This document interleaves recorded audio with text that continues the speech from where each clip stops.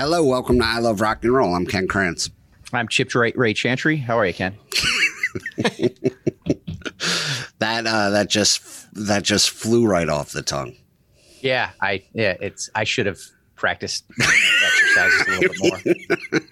I literally threw one extra syllable. In your defense, it was 2 syllables that you fucked up. Screeching halt. Hey, this is Chip Screeching Halt Chantry. How you doing, Ken? You did better than that than with the word Ray. I really did. We are talking Stevie Ray Vaughan today, and we have a guest who was the first person I had in mind. Well, the first person I had in mind for Stevie Ray Vaughan episode is dead. So you're the first living person. and that person is President George Bush. No, I've been wanting to do an episode. Let me introduce the guest. I'm sorry, I'm all over the place. Matt O'Ree. Yep, that's me. From the Matt O'Ree Band, and he's been on the show before. You might remember him. Happy to be back. Yeah, happy to have you back. So I'm saying you're the first living person that I thought of for a Stevie Ray Vaughan episode because one of my best friends who passed away right before COVID. But yeah, Stevie Ray Vaughan, well, it's okay because he was a really funny comedian. Okay. And he gave me one of his best jokes right before he died. Oh, wow. So it wasn't all bad. Okay. I got one good bit out of it. No, he was a brilliantly funny comedian by the name of Angel Lozada. He opened for Trevor Noah. He was the warm-up comic for The Daily Show. Oh. And anytime we talked music, he would always steer it towards Stevie Ray Vaughan. So he would have been my first pick of it, sure. But as far as alive people, you were the first person I thought of. Oh, thanks. Because not only are you a musician and a blues guitarist, you were telling me last time you were here that Stevie Ray Vaughan was maybe your biggest influence. He was definitely for many, many years. I mean, I still listen to Stevie. How could you not? You know, he was absolutely one of the greatest blues musicians, that ever walked the face of the planet. And, the impact he had on guitar players and musicians, there's nobody that would be like, well, I don't like him. Yeah. It's because even if you like blues or not, there was a famous quote, I forget, somebody had said something after he passed to Chris Slayton, his drummer. Mm-hmm. And Chris Slayton was telling the story saying, hey, this fan said, I don't even like blues music, but I cried when Stevie died. Yeah, because of the impact that he had on him being such a big-hearted person. Yeah, and that came through his music, and that touched more people than would have liked that genre of music. And that's what you hope for as an artist, is you were hoping to move people. Well, it's funny because he's somebody I've always liked. If I've got a bunch of his songs on a big playlist, so he comes up and I never skip. If he comes on the radio, I always listen through, but he's not somebody I knew a ton about. Okay. Until I kind of started researching for this. Sure. And then I found out what a life, what a story. And he did that all on the side of he died at age 36. Yeah. I think. That's incredible. I mean, which is interesting. And I think opposing viewpoints are really good for podcasts. I'm not a fan. I don't care for his work. So I think we can get that out there. No, he's come on, stop it. I don't think we can be friends. Yeah, no, right? He is, but no. And that was the thing that, like that quote that I heard that you said about like the guy that didn't even like the blues. Yeah. Like I don't know the blues very well. I enjoy it, but like I don't get. But like you can't not like him. This is probably an obvious thing, but like I'm not a big basketball fan. Like I was never a big basketball fan. But anytime you would show Jordan play, it's like there's something special about it's like you can't not enjoy what's happening there. I was in a restaurant in the city. I think it was BB King's or something like that. Before that was when it was still there, and there's an amazing performance of Stevie live at the El Macambo. Mm-hmm. Is 1983. He's still got drug issues, but it hasn't quite really taken him down, and he's playing his ass off. and it's on the TV, in the bar, and I'm having lunch with somebody for a meeting, and you could see people around the room like eating their lunch, just staring at it because he's just mesmerizing. Even if you don't play guitar, even if you don't like blues, you can't help but stare at him, and especially that performance. That's about the best performance. And Chris Layton, again, the drummer, is like, that was just an average night for Stevie. And it's like, and you see the performance, and it's like, it's mind-boggling.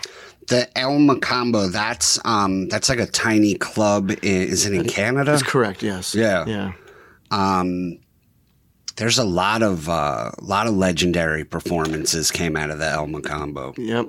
The Stones just put out a live set from there. Oh, really? That's been okay. It was right from, I guess, when they were starting to tour the Black and Blue album.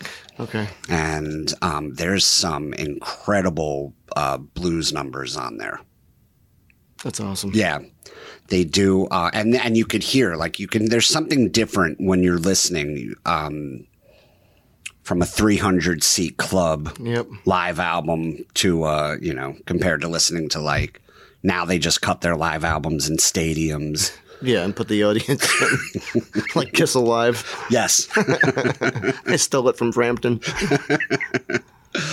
But I was, so I'm reading about Stevie Ray Vaughan last night, and it's insane the impact that he had. And he really only had, first album comes out in 83. Yeah. Texas Flood. Correct. And then he dies in 1990. Wasn't a very long period of time. Yeah, in a helicopter crash. I mean, he was obviously extremely active in Austin, Texas, which is where he did most of his playing, before that, and so he was the hometown hero, I think, already. But then, of course, the story with David Bowie, and that really helped, propel the next steps that got Texas Flood to actually be a record on Epic Records. Yes. Yeah, I was reading about that. I want to get into that. But he started out, so his older brother, Jimmy Vaughan, is an established musician as he's growing up. And he looks up to him, so he's trying to emulate him. And he starts playing guitar at age 7. By age 13 or 14, he's already bouncing around local bands. It's crazy. I read something last night that he was in this band. He auditioned at 14. They needed a bass player. So he auditioned for bass and got it. He was able to play. I guess he was serviceable at bass. Sure. And then the guitar player of this band, heard him just fucking around one day during sound check on guitar, and very graciously was like, "Oh, I'll play bass. You play guitar and I'll play the bass from now on. We're good." Yeah, they switched instruments, and then I was reading that this band, it was a 9-piece, had a horn section. Yeah, 14-year-old Stevie Ray Vaughan on guitar, and they are playing some show in Austin where ZZ Top is the headliner, and Billy Gibbons calls Stevie Ray Vaughan on stage to jam with them. Yep. At 14. Which is amazing. Incredible. And then he woke up and went to high school the next day. Yeah, they would say he would just play until 6 a.m. and then just go to high school. Yep. That's just nonstop. There's an actual story too. I was watching a documentary of him last night, and I'd heard this story before, and I actually saw the guy's name on the bill. But if you guys know the actor Stephen Tobolowsky, do you guys know who that is? Yes. The bald guy from Groundhog Day and he's a character actor and everything. He was a musician back in Texas back in the day, and I think it was like a 13, 14-year-old Stevie Ray Vaughan played on their band's first album. And he was Stephen Tobolowsky was older, and he was he's like the Vaughn kid from down the street. We don't want kids around, and then was just completely blown away by him. And and then was like, well, I guess I'll be an actor. Yeah, I should be a character actor. I guess I'll do a voice in Garfield. Yeah. I wonder how many. We're joking, but have you ever been around somebody so good that you were like, oh, I'm not cut out for this at all? Like, have you ever seen somebody so good that it made you rethink what you're doing? Close. Yeah. But to me, it's like, I always thought, and I know it's true, hanging around and playing with musicians better than you is what you want to do. You want that inspiration. You want to learn from the best. You know, my voice teacher always had a saying that you can't soar with the eagles if you're running with the turkeys. Yeah. So always look for the person who's better than you, you know, to learn from, you know. And I would say that Warren Haynes, you know, hanging with him one day and watching him play Me to You, distance, you know, that was like, it almost made me like, maybe I should go work on cars or something. Maybe my dad was right. Yeah. Mom said, "Where's the fallback plan?" But it more inspired me to want to go home and work. Yeah. Work more. I like with comedy, I was always like, oh, let me be the weakest link on the lineup. Like I would rather be the weakest link on a great lineup because I felt like that's how you learn and that's how you get better. Those people are pulling you up. They're pulling you along, you know. And if they're real comrades, you know, in your industry, whether it's musicians or comedians, they would do that. Yeah. You know, if they're not, then they're not going to give you the time of day, you know. I remember, I don't know if I've told this story on here, but I remember seeing Jim Gaffigan pop in at a bar show. Wow. And his wife had just beaten brain cancer. Wow. And he did, no lie, like a 10 or 15 minute chunk of material on his wife's brain tumors. That was one of the funniest things I've ever heard in my entire life. Wow. And I remember texting this Angelo, the comic I was telling you about up front. I remember texting him and was like, Gaffigan just did a bit that I think is I don't know what I'm doing. Maybe I should quit. I'm never. And then he texts me back right away. He says, hey, Jim Gaffigan is a master at his craft. He's one of the top comedians, 20, 30 years. Sure. You need to relax. And then I remember thinking like, oh, okay. And then I felt better. Yeah. And then 2 seconds later, he texts back a list of names of famous comedians. He's like, these guys have been doing it less than 5 years. They're the ones who should make you want to quit. That's awesome. He had me feeling better about myself and then right back down. But there is something to that, right? Absolutely. Yeah. That's you can't compare yourself to somebody who has 15, 20 years on you, you know, but it inspires you to want to be better, and that's the whole point. Yeah. When you open for people, when you're an opening band. Sure. We just did Co Wetzel. Yeah. Co Wetzel, it's a great show. Do you who's on that with you? In my band? No, Co Wetzel. Yeah, he's a country-ish rock guy. I didn't know that much about him, but I'm glad I did the show because he was fantastic. Great show, great people too. Really nice to us. But I'm sorry, your question. Do you ever get competitive? Like I wanna steal fans. I want to blow the headliner off the stage. I mean, that's what we hope for. Yeah. You know, but not steal them, but hope. Yeah, but steal them. Yeah. I mean, we're there to make fans and make friends, you know, and grow our brand, you know. But I always, it's always out of respect for the headliner for sure. But we can't not be who we are. Yeah. So if we're a better sounding act or a better act than the headliner, that's just the way it is. We're not doing it to be like, hey. Right. Yeah. But it's a weird, being an opener is a weird. Yeah. Because you can be penalized for being too good at your job, which it could definitely happen where the headliners, like it's too much. They're too pro to be that. But, other headliners are like, that's great. Oh my God, that you guys are right where you should be, and we always hope for that one person to be like, you got to do more dates with us. Yeah. And unfortunately, that spot on most tours is bought and paid for. So if you want to be the opener for their tour, you're buying on. That's what happens. I'm glad you talked about that because I don't think a lot of people know that that's what happens. That's the reality of it. So it's my one friend Tony Pellegrossi, he used to own the Starland Ballroom, big concert promoter. He's like, man, be careful what you wish for because you're doing great here at the bars in Jersey, but to get to that next level, it takes a lot of money. And that's what it is. It's unfortunate that the underdog doesn't have a chance unless they have a financial backer because not only are you buying on tour, you still got to pay your band.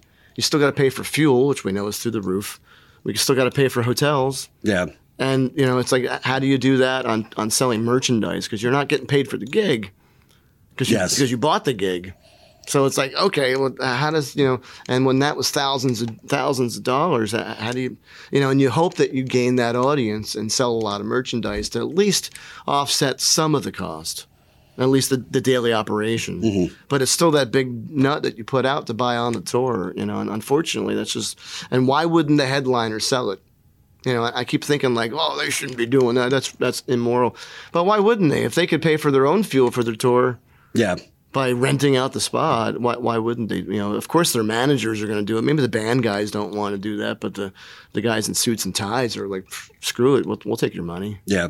But Matt, do you ever get direction? Sometimes as comics, like we'll get a headliner that's like, we don't want you to be dirty or don't mention this topic or whatever. Do you ever get direction from the headlining bands to be like, don't do this type of song or don't play too loud, don't? Like, do you ever get any specific directions from them? Well, we've definitely had that, and over the years. But most, headliners don't say much. They don't even know you're there. Yeah. They're at the hotel or the restaurant or something, and maybe they catch a few minutes of your last song. So right. That's usually how it goes. So it's like, oh my God, we got the opener gig. We're gonna meet Warren Haynes, and then he shows up after you're done.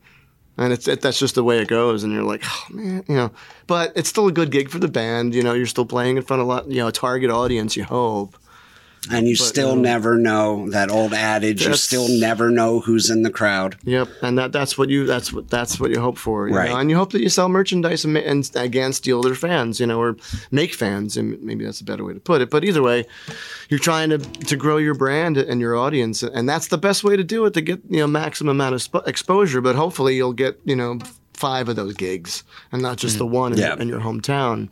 That's what you hope for, and unfortunate for us that hasn't quite happened just yet. But we've opened for so many people, and I'm blessed to have say that that's on our resume. That's an awesome thing. And as a kid starting out, if someone had told you these are all the people you're gonna perform with, oh my God, I never. You would have signed the deal. You wouldn't have looked back. Yep. You wouldn't have questioned a thing, or I wouldn't have believed them. But it's great that that we're still in the as we're getting older. I'm not a kid anymore. That we're still in the running for getting those gigs. And we hope that we get more of those gigs around the country, not just obviously in a regional area. Yeah. So to go back when we were talking about you never know who's in the crowd, because this is Stevie Ray Vaughan. This is the start of a wild story. Yep. So Stevie Ray Vaughan does a set at Montreux. They have which was Switzerland, right? It's Switzerland. I think from what I read, they had to save up their money to pay for their own plane tickets to get to the gig. Yeah. So this is really on their own dime, which fast forward to nowadays, that's the way it is now. Yeah. Back then, it was like, they're not paying for your flights? But whatever. I'm sorry. No, it's fine. So Stevie Ray Vaughan is there. They're invited because I guess they do a blues night. Yes. And they're invited to the blues night, and apparently it goes very well. And Stevie receives a phone call a couple days later from David Bowie saying he was in the audience. Which is like, what? Yeah. him and Jackson Browne. Yeah. I didn't hear that about... I don't know if Jackson was there, but somehow that tie is there, because that leads to Jackson helping him make the record. Oh yes, yeah. Oh, that's 'Cause right. Jack. Yes, you're they right. recorded at Jackson's studio. Jackson saw them and said, "You can use my studio free of charge Anytime you want." Which I guess for a musician, that's like being Especially then, because now it's like, okay, you can use my house free of charge because everyone's you got could, you could use my phone. No, I'll just put it on voice memo. Yeah. Okay, go. But back then, to get a professional studio and not have to pay for it, That's unheard of. yeah. So he gets this phone call from David Bowie, who is in the middle of putting together Let's Dance, by a mile, his biggest commercial hit. Yeah. And it was the pinnacle of his fame. So David Bowie's never more famous than he was in 1983, probably up until 85. And he's invited to record on the album and tour it. Yeah. And Bowie allegedly says, "Oh, and maybe you and Double Trouble can open up some of the dates." That's what I heard, yeah. Which is, maybe he's saying that just to get him to sign on. Maybe he means it. Maybe he's just stringing them along. Sure. But at the same time, and I'm glad you brought up Jackson Browne. At the same time, they used Jackson Browne's studio, put together 10 songs, and recorded their first album. Texas Flood. So right when the album is completed and about to come out, he gets this offer for Bowie. And he's not sure what to do because part of him feels like this first album is his baby and he's got to go out there. Sure. Then they come up with the idea, we can just mimic Bowie's tour. So so if Bowie's in New York City to play the Garden, on the off night, Stevie Ray Vaughan could headline some club in New York City. Exactly. So they're gonna parrot the Bowie stops. I guess that becomes a little complicated, because it's like, well, what if the crew is leaving on the off day? What if that's a travel day and now you're booked? So they've got a lot to figure out. And then I don't think a lot of people know that Stevie Ray Vaughan played on Let's Dance. I don't think they do, but when you I just found that out recently. I was blown away. I couldn't believe I didn't know that. When you listen to Let's Dance, it's if you're a Stevie fan, how could you not hear that it's him? Yes, Like especially. It's so recognizable. Yes, yeah. That opening riff of Cat People putting out fire. Yeah. Yeah, you hear that and you're like, oh, that's and to Bowie's credit, because you would think like, why would Bowie see this blues master and think to put him on this dance album? Sure. And I think that was part of Bowie's genius was knowing to take somebody from a genre and stick them in something they're not comfortable with. Yep. Like during the making of Low, which is considered his masterpiece, he's got the guitarist playing drums, the drummer playing bass, the bass player he's having them switch up instruments. I know. And he does everything in one take, just about. It's amazing. Which I would think for like a perfectionist like Stevie Ray Vaughan, that's actually maybe frustrating. Sure. Like I was reading that he was super unhappy with his work on China Girl. Really? Yeah. Because they did it in one take and then and that was it. I don't want to get I have it printed. I don't want to get technical, but he was playing the wrong chord. And there was like a chord change. Yeah, and there was like he just landed on the wrong note. Gotcha. And they just left it. And then he was like, "All right, well, let me go back and try that again." And Bowie was like, "Nah, it's perfect." Wow. I mean, but we had a chance to record at the Magic Shop in Soho on the last record, the Brotherhood record with Springsteen and all the other people that are on that. And Bowie did all the last work of his records at the Magic Shop. And it was a small, unassuming studio. You wouldn't even know it was there. It was, metal door. You walk in, and it's this narrow hallway, control room, and then a big live room. And they had a basement for offices. But the sound of the live room was magic. It was no other way to say it. Yeah. So as soon as I walked in to day one for us to work on the record, I'm like, all right, where did David sit? He's like, oh, he sat right here on the edge of this couch. I'm like, okay, all right, let me sit down here and we check out the scenery. And then I went down to the bathroom down in the basement, and I'm like, I came back up, and I'm like, did Bowie piss in that urinal? And they're like, I would assume so. And I'm like, okay, good. I'm good.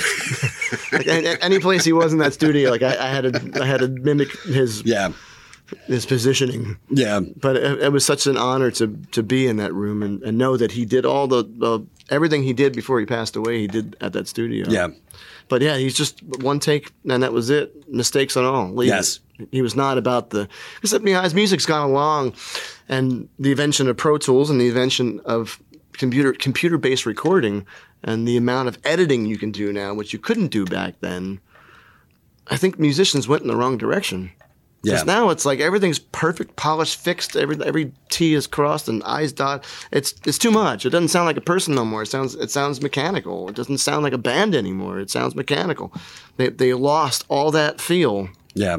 Which is our new record. That's our first single's coming out July 28th.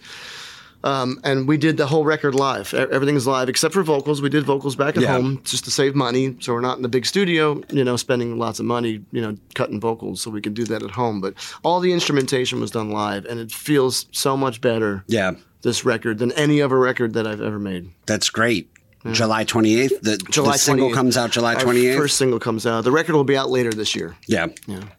Oh, that's great. I can't wait to hear it. Yeah, and recording live in the studio it's such you would know better than me, but you do get the feeling that not as many bands do it anymore. I think a big part of it, number one, like I said, Pro Tools and the editing capability, but the other side is because we have that editing capability, the quality of musicians being able to perform under that kind of pressure, under the red light syndrome of recording, has gone downhill. So, you play live and you make a mistake and it goes by and nobody, it's gone. You're the only one who knows, really. It's gone. But on a recording, you don't want that mistake there. So how do you do a performance that's mistake-free for the most part, or in Bowie's case, maybe one or two odd things. But sometimes those odd things become a thing. Yes. That's like, wow, I'm glad I didn't fix that. Yeah. So I'm sure in Bowie's case, that's what he was hearing, so he was a genius. Yeah. And they said Stevie was having trouble. He couldn't read music, which is I guess you hear that a lot. Can you read music? I can. I didn't in the earlier days of being a musician, but since I'm a music teacher, I have to be able to deliver that to students too. But my sight reading skills are much slower than they've ever been now because I don't use it that much. Yeah. Most studios nowadays, hey, can you play on so and so's song? They send me the song. I'll write my own quick chart. I'll do the performance and I'll email it back to them, and that's how things go nowadays. So again, that technology, as great as it is, I think it's made musicians more either lazier or they're just not using that skill no more. So you lose that kind of skill if you're not using it all the time. And it's like you said, you can feel it, you can hear it. Yep, it's definitely. Like you could. When it's cut live, now things are pieced together, and it is great that it's convenient. Where my buddy in Ohio is producing a new country artist, calls us up and, hey, can your wife sing on some of the songs? No problem. I record her at the house, at the condo, and email it back to her. And it's great to have that convenience that we never left the house and we made money. Yes. Yeah. And we got to record, together and, share that love together that we have as husband and wife, which is awesome. But it's not the same. It's like being in the room with all the people together. That's the magic. That comes across in the recording. I remember reading once something about the Stones, because the Stones record live in the studio. Yep. It's however many of them on that song in a circle. However many takes they do till they get the right take of the song. They'll do 90 takes. Sure. Yeah. And that's why were the Beatles so great? Because they played constantly. And why was Hendrix his manager, Chaz Chandler, said Hendrix, when he went to the loo, he had the guitar on him. Yeah. Like the minute he woke up to the minute he went to bed, he was always playing the guitar. Yeah. That's why he's so good. Yes. That's what they said about Eddie Van Halen too. Same that thing. He locked himself in his bedroom for And his his studio. entire teenage years. Yeah. And his studio, before he passed away, he said there's, hours and hours and, thousands of hours of material he's recorded that the world will never hear. So I hope that Wolfgang sifts through some of it and shares it with the world, whether Eddie wanted that or not. Just because Eddie would lock himself in the studio. That's what musicians do. Yeah. Especially musicians of that era, because they played together. They all played together. Van Halen 1 was cut at the same time, except for Dave wasn't there, I don't think. I think he did vocals the next week, I think, is what it was. That's as perfect a rock debut I think has ever been recorded. Yep. And that was them playing it live at the same time. So Stevie starts running, and him and Bowie start butting heads. I don't know if it's him and Bowie directly or if it's like him and the management. It sounded like the management to me, I think. But I read that he called out, like, one of the first days Muddy Waters had died. Oh. And he called out because said he was in mourning. And apparently he didn't even know Muddy Waters. Yeah. So they were like, "Oh, one of your friends died?" He was like, "No, it's Muddy Waters died." Yeah. And they were like, "So you're not coming to rehearsal?" He was like, "No, I'm not coming to rehearsal." And then I think the management was upset. And Carlos Alomar, who's guitarist and Bowie's band leader at the time, sat them down and was like, "Listen, this is a blues man. And Muddy Waters just died, and whether or not he was close with him doesn't matter. No. You just got to give him the day." Absolutely. Stevie was friends with Albert King. Yes. And there's videos of them playing together before Albert passed. And you can see Stevie, and Albert's like, "Stevie, play that thing that you do. What's that, Pride and Joy?" And Stevie's like, "Oh, I try." He was like all humbled, sitting next to his absolute hero, Well, he says that all he did on Let's Dance is, in his words, he sprayed Albert King all over that album. Pretty much, because he's, that's, you hear that all over Let's Dance. Yeah. That and this one.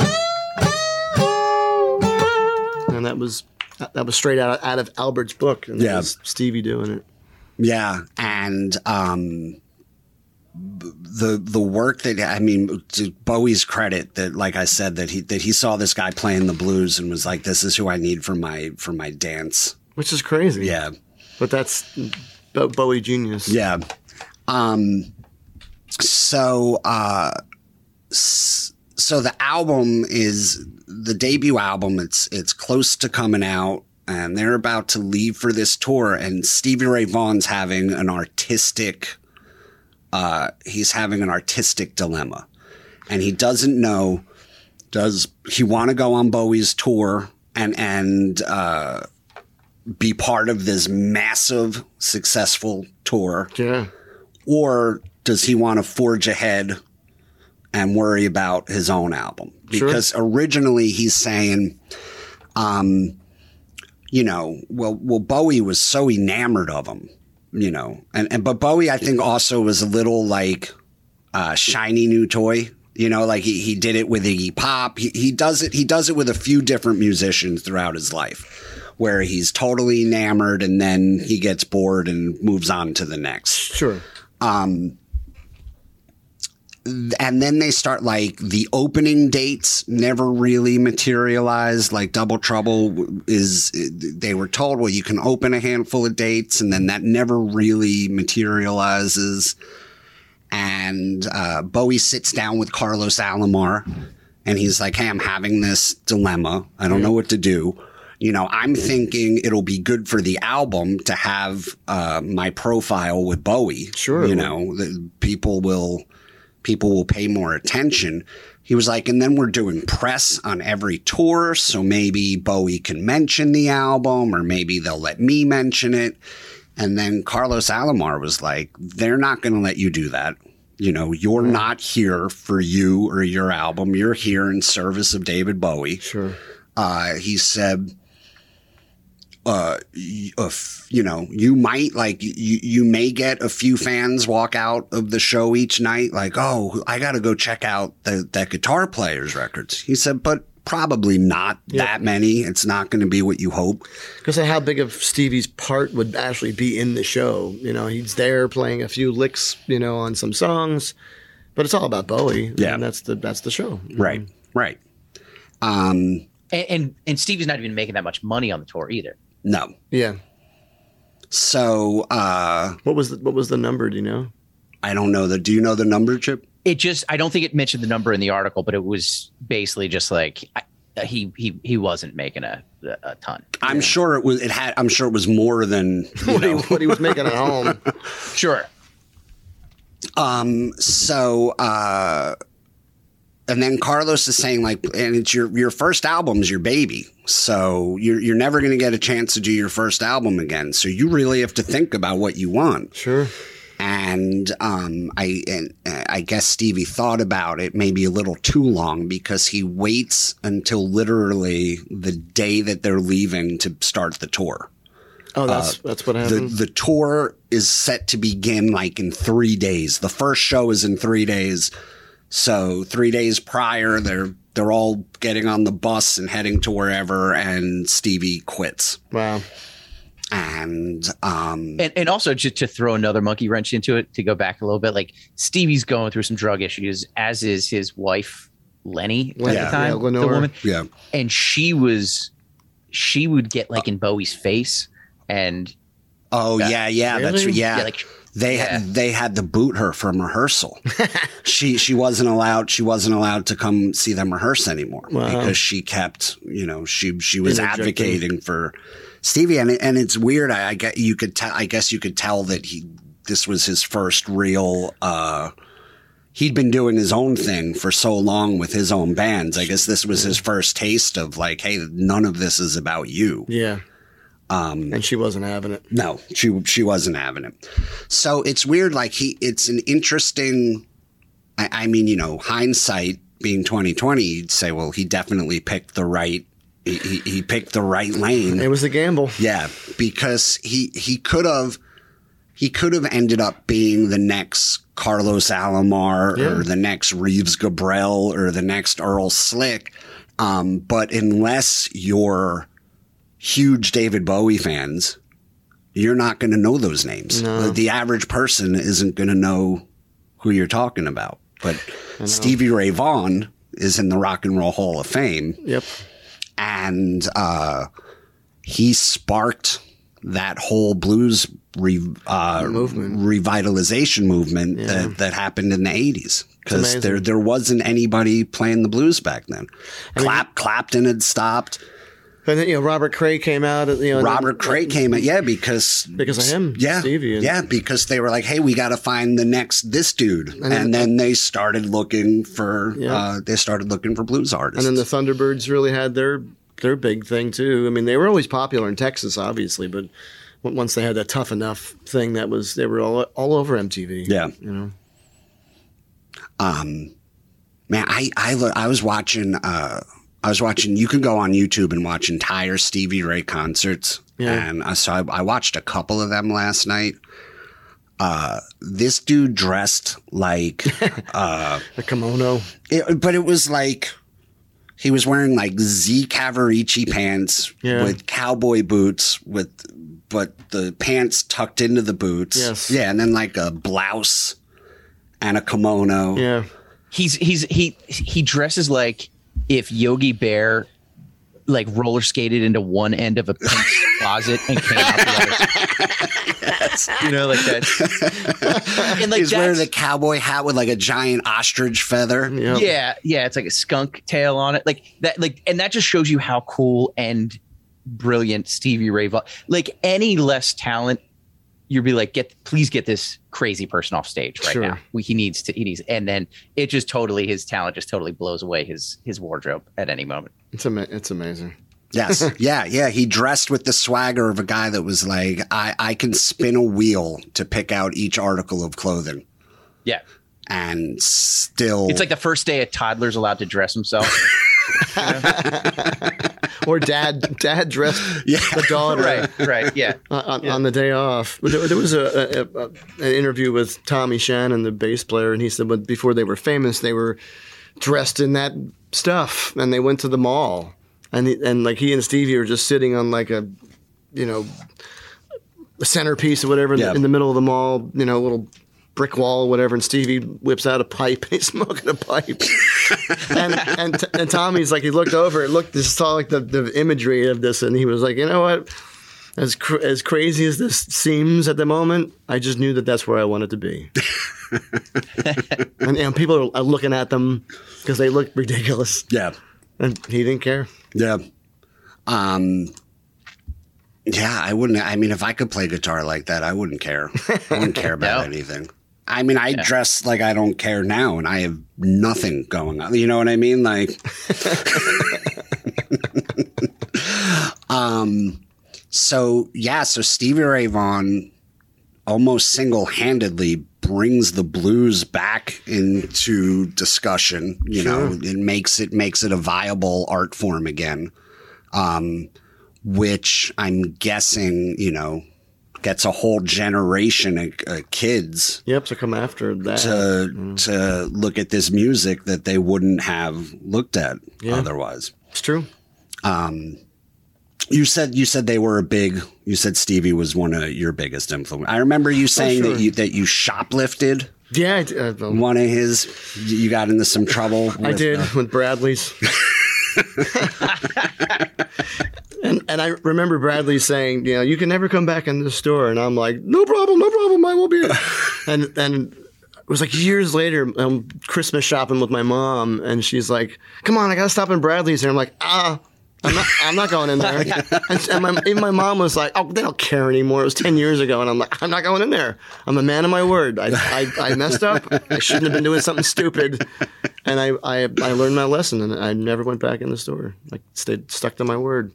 But yeah, so that I had clipped Stevie Ray Vaughan live alive. Oh, that's a good one. That's great. I think that was the album that turned me on to him.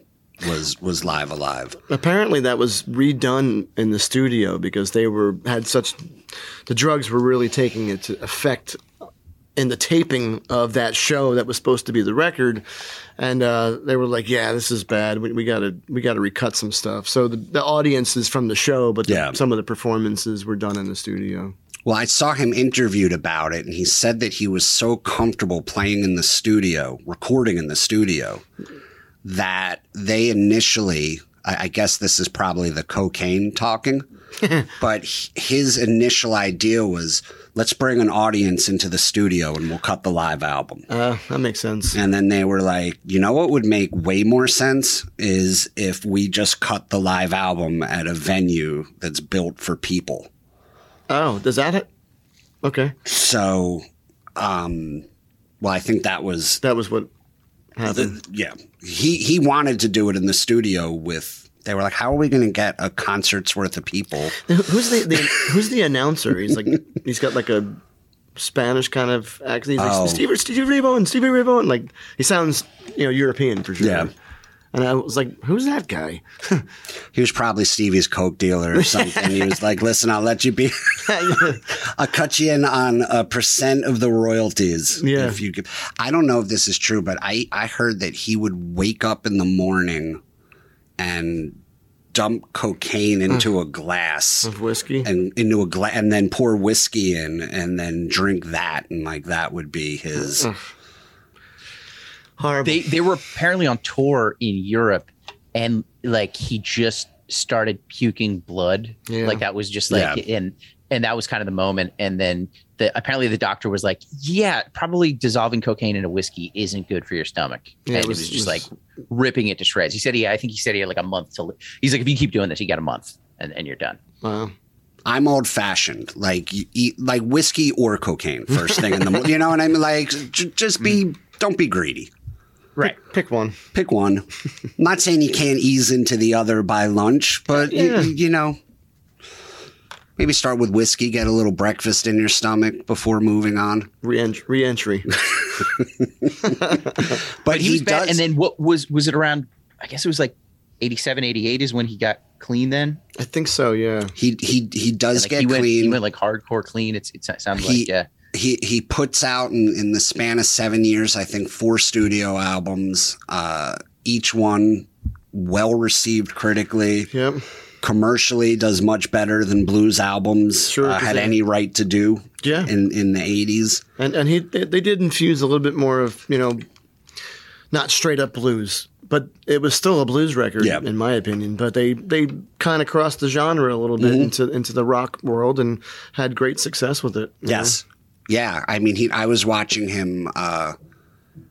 He famously covered Voodoo Child by Jimi Hendrix. And there's so many versions of this on YouTube. You can go click on any live one and it'll blow your mind. Yep. And I remember watching, and he's playing the guitar with his teeth and he's playing it behind his back like Jimmy used to do. And I remember thinking, like, first off, the balls it takes to cover Jimi Hendrix and then be like, oh, let me do his 10-minute song. Yes. And then to do it as well. I know. He was, he was a singular talent. And I think he dies too soon. He dies in 1990. We were talking about this off air. Yeah, I'm curious about this. We're coming up on the date. He's at a concert. He's at Alpine Fest. Alpine Valley. Alpine Valley. Yeah, where is that? In Colorado. Is that just Wisconsin? Wisconsin. I think it's Wisconsin or Michigan, because it's like, I think it's like basically a helicopter's ride away from Chicago. I think I could get this wrong. I think they were staying in Chicago, but then would be helicoptered into.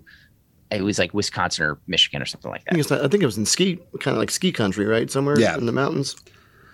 And everybody's on the show. Clapton's on the show. Jeff Beck. I mean, yes, Jimmy Vaughn. Yes. Robert Cray, I think too. And East Troy, Wisconsin. Apparently, is where it is. Yeah. I remember, I was telling you this off air. I remember hearing about it, I guess, very early on, and they had announced that Eric Clapton was on the helicopter. Yeah. And they initially, incorrectly, obviously, announced Eric Clapton's death. Yeah. And then you told me you actually have like an inside scoop on this. I do. I got a call. I guess this was 2008. I got an email from a club down in South America. And at first it's like, this is bogus, Who wants me to come to South America? It's a coke dealer. Unfortunately, that's the first thing I think of. And it's down in Chile, Santiago.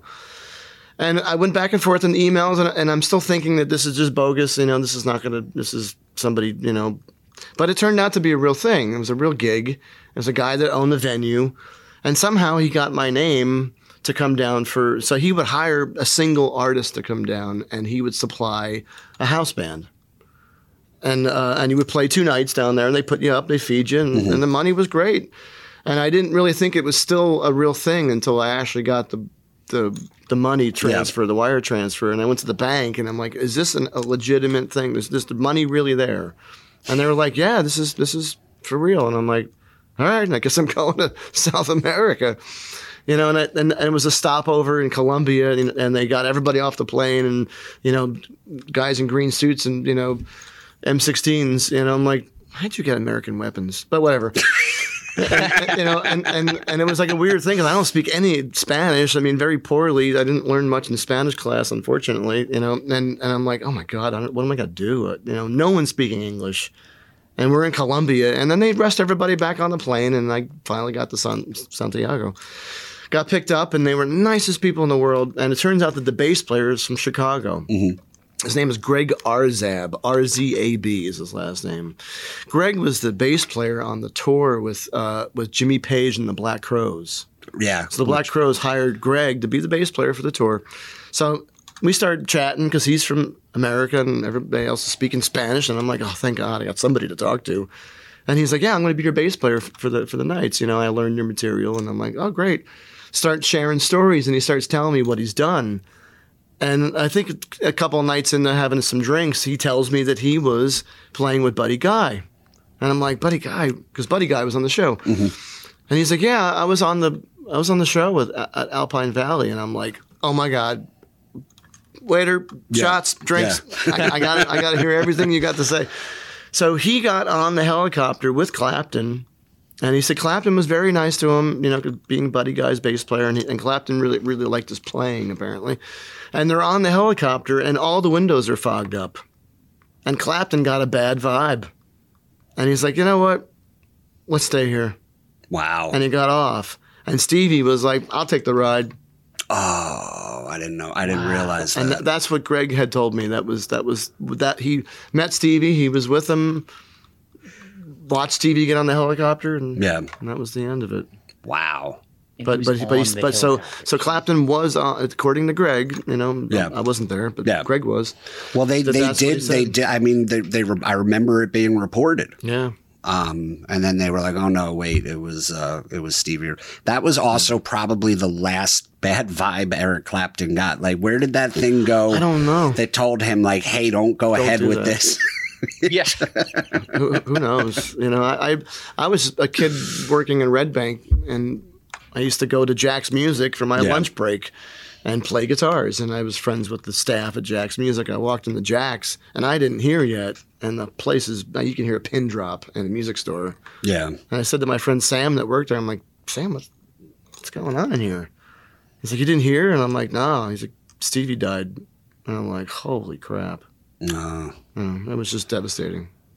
Yeah, it's too bad because who knows? And especially it's like you wouldn't have even had to wonder. You know how like with certain artists you wonder, like I wonder what they would be doing? Oh my God, yeah. Like with Stevie, he would have just been playing the blues. Sure. He would have just become one of those old like Howlin' Wolf, Muddy Waters bluesmen. Absolutely. And played till he dropped. There's one thing that Greg said too, and I'll never forget it. I haven't seen Greg in a long time, but Greg said that particular show, and I've heard this multiple places too, not just him. He said that Stevie had the night of his life. He was 1,000 times better than everybody that night. And it wasn't a competition thing. Yeah. It was just Stevie had one of those nights where it was like everything was like, holy crap, the audience was hanging on every note. His guitar sounded like $1 million. The whole place was just reverberating with his thing, with him. And that was always a note I say to other musicians, I'm like, if you ever have a show where everything goes perfect, because no show ever does. There's always somebody had a fight with this, or, this person got thrown out, you broke a string, the cymbal cracked, whatever. There's always something that happens. If you ever have a show where everything is perfect, do not get on a helicopter. Just get on the bus, maybe sleep in the green room to be safe. Yes, because every show, it's always like that. And I'm kind of happy when that, like something goes wrong, because I'm like, all right, I'm not gonna die tonight. Live another day. I got another day to breathe. God's not going to dole out two shitty things to me in one night. But I mean, Stevie got himself clean, and he was always preaching about his sobriety and trying to help others. Again, the size of his heart was the size of Texas, and he completed his mission on Earth, and I think that was God saying, hey, that's enough. Yeah. And unfortunately, it's the people on Earth that have to suffer. Yeah. Not Stevie anymore. Yeah. But I think his death might have been when I really became aware of him. Like when it was announced, because I was like 13, I wasn't into the blues, and then all of a sudden this happened. And I specifically remember the day because it's in the summertime. I think it was like end of August or whatever. It's super hot. And outside of Philadelphia, and my dad and my uncle were replacing the roof on our house. They were like, tearing the shingles off, put new shingles on. Yeah. And it was an old house that had 2 layers of shingles. Oh, like somebody, big the last owner, who was actually my grandfather, just had 2 layers of shingles on. So we had to rip the whole thing. They had to rip the whole thing down and then start again. And they're halfway through ripping both these shingles off, super hot. My dad has a heat stroke on the roof. Jesus. We basically had to like kind of carry him off the roof, and like he was fine, but like had to rest up for a few days, couldn't get back on the roof. So there was nobody else to do it, and like there were storms coming. It's like we had to at least get this ready to go. So it was I was 13. It was just me and my uncle on the roof, just pulling these shingles off when they announced on the radio that like Stevie Ray Vaughan died. I didn't know who he was, and then just for hours they just played Stevie Ray Vaughan as I'm in like the 100-degree heat, ripping shingles off a roof. And it was like I think it was like the greatest motivator, because it was just like I had never heard this music before, and I was just blown away, and made me work, I think, twice as hard.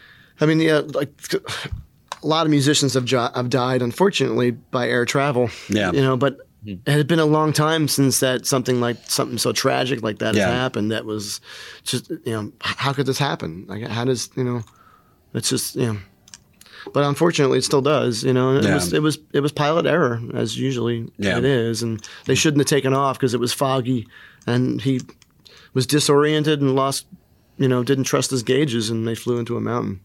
Oh, I didn't even know that's what happened. That's what happened. Yeah. I couldn't see nothing.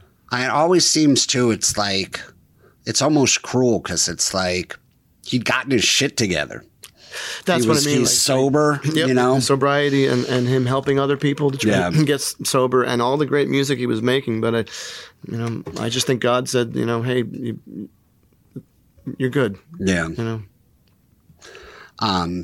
Either that or some of the other people on the copter were such assholes.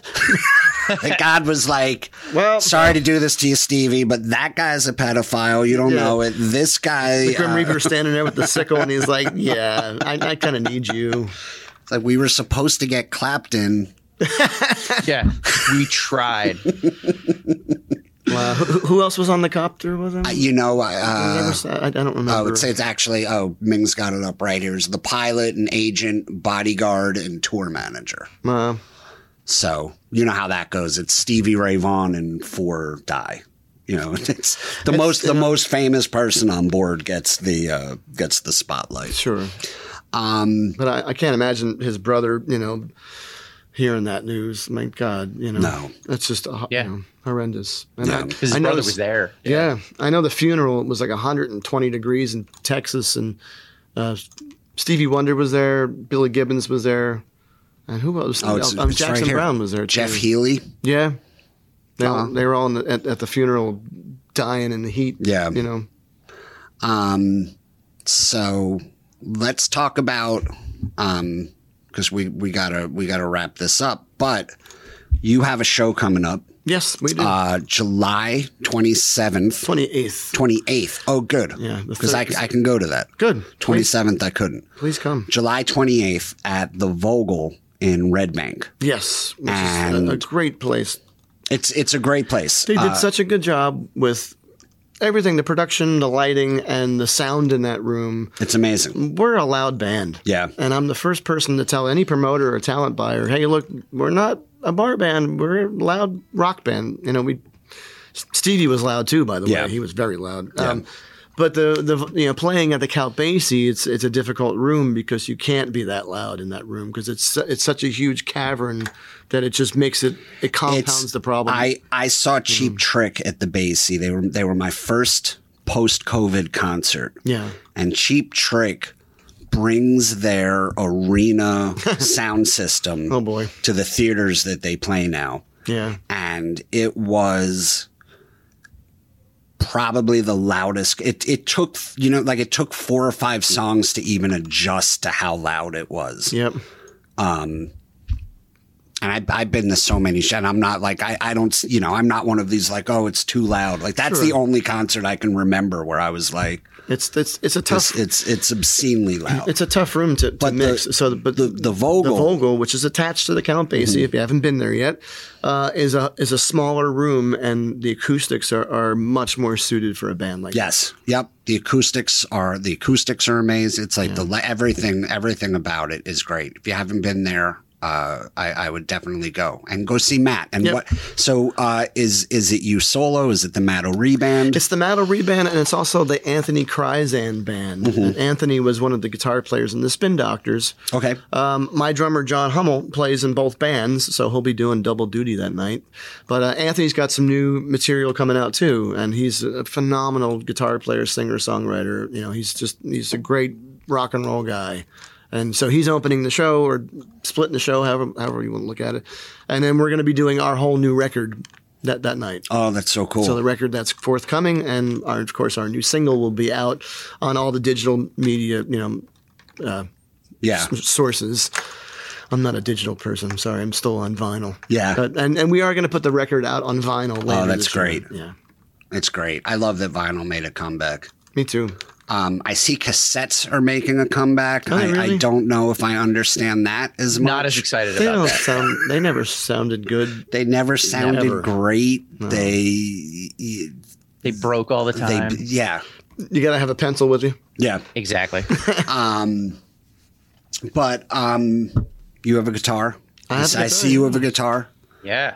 Here's something. Is there something you want to play before we get out of here? I mean, since you talked about Stevie, Yes.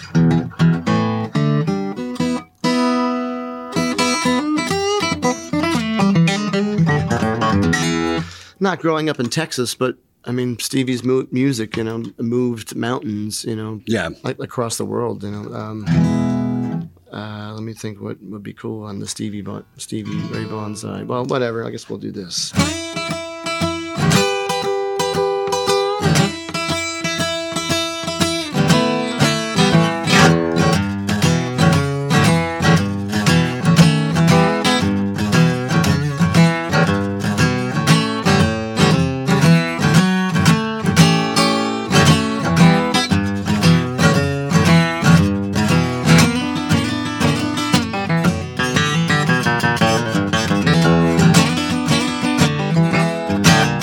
Well, you heard about loving, give a sight to the blind.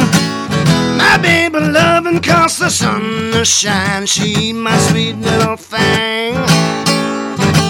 She my pride and joy.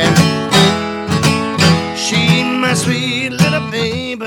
I'm a little lover boy. Yeah, I love my baby, my heart and soul. Love like cars I wanna never grow. She my sweet little thing. She's my pride and joy. She my sweet little baby. I'm a little lover boy. Yeah, I love my baby strong and lean. You mess where you see a man getting mean. She's my sweet little thing. She's my pride and joy. She's my sweet little baby. I'm a little lover boy.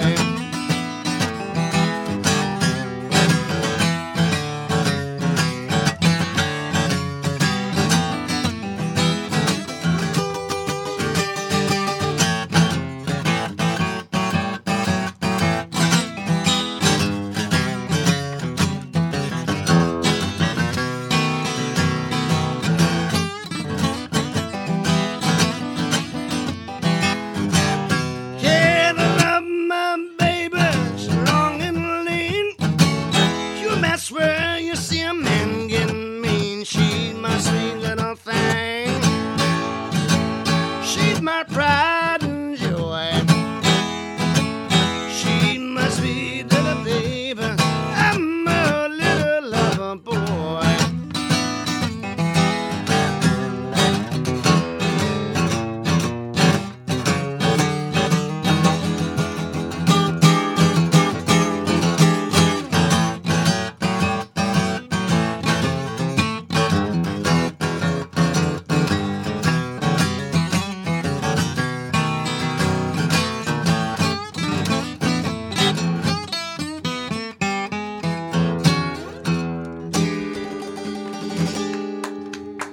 Yes. Thank you. Thank you. No problem. Had a read, ladies and Man, gentlemen. that was That's so great. good. Thank you. That was so good. It makes me want to quit comedy. I'm like, I shouldn't be doing. I shouldn't be doing anything creative. No, just sit in a dark room. My dad was right. Matt, thank you so much. Thank you for having me. Thanks for helping promote Yeah, my thank show. Yeah, I'm gonna be there. Come to the Vogel on July 28th, Thursday show. Thursday, July 28th. I can't wait. I can't wait Yeah. to hear the new album. We're really I mean, we all collaborated. My wife, Yeah. bass player Lex, and drummer John, and we all wrote together too, which was the first for us too. Which is it's great. And the record really came out. It's a collaboration of all of us. Yeah. You know, and it really reflects that, and the fact that we recorded it live at the same time. It's got that. It sounds like the old school thing. Yeah. You know, but it's still current. It's still, you know. It's. I'm excited. Yeah. Oh, good. Me too. I can't wait to hear it. And are there, where can people find you? Do you have any socials that you want to give out? Yep. Our website is mattoreband.com, MATTOREE band, BAND.com. And that's the best place. You'll find everything else right from our website. So All right. everything is that. Go to mattoreband.com, everybody. Yeah. Chip, you got anything? Just at Chip Chantry on Instagram and Twitter. And thanks again, Matt. That was great. No How about you, Ken? Ken Krantz Comic, and go. Oh, you know what? I have a show in Red Bank. This is cool. Chip, you're going to have to come do this. We're taking over a barber shop. Really? Kings of the Craft Barber Shop on Front Street in Red Bank. Thursday, July 21st at 8. There will be tickets at the door, or I have a link. You can private message me for the link. That's going to be showing off some of the Jersey Shore's best comedians. Wow. We're going to be doing that every month. And then we have an live I Love Rock and Roll Wednesday, July 27th at The Stand. You can go to thestand.com for tickets. Cool. And that's it. Matt, thank you so much. Thank you. Maybe you'll come back in once the album's out. And Love to. We've had a chance we'd love to hear it. we've had a chance to hear it. Sure. Bring your wife next time if you want. I'm only if you want. If this is like No, hey, this an hour out of the house, I get that. I get that too. It's up to you. She should be here for sure. All right, But great. I'll also thank you for thinking of me with the Stevie Ray Vaughan topic. Oh yeah. You were the first person that I thought of. Thank you. So thank you for doing it. All right, everybody, we'll be back next week.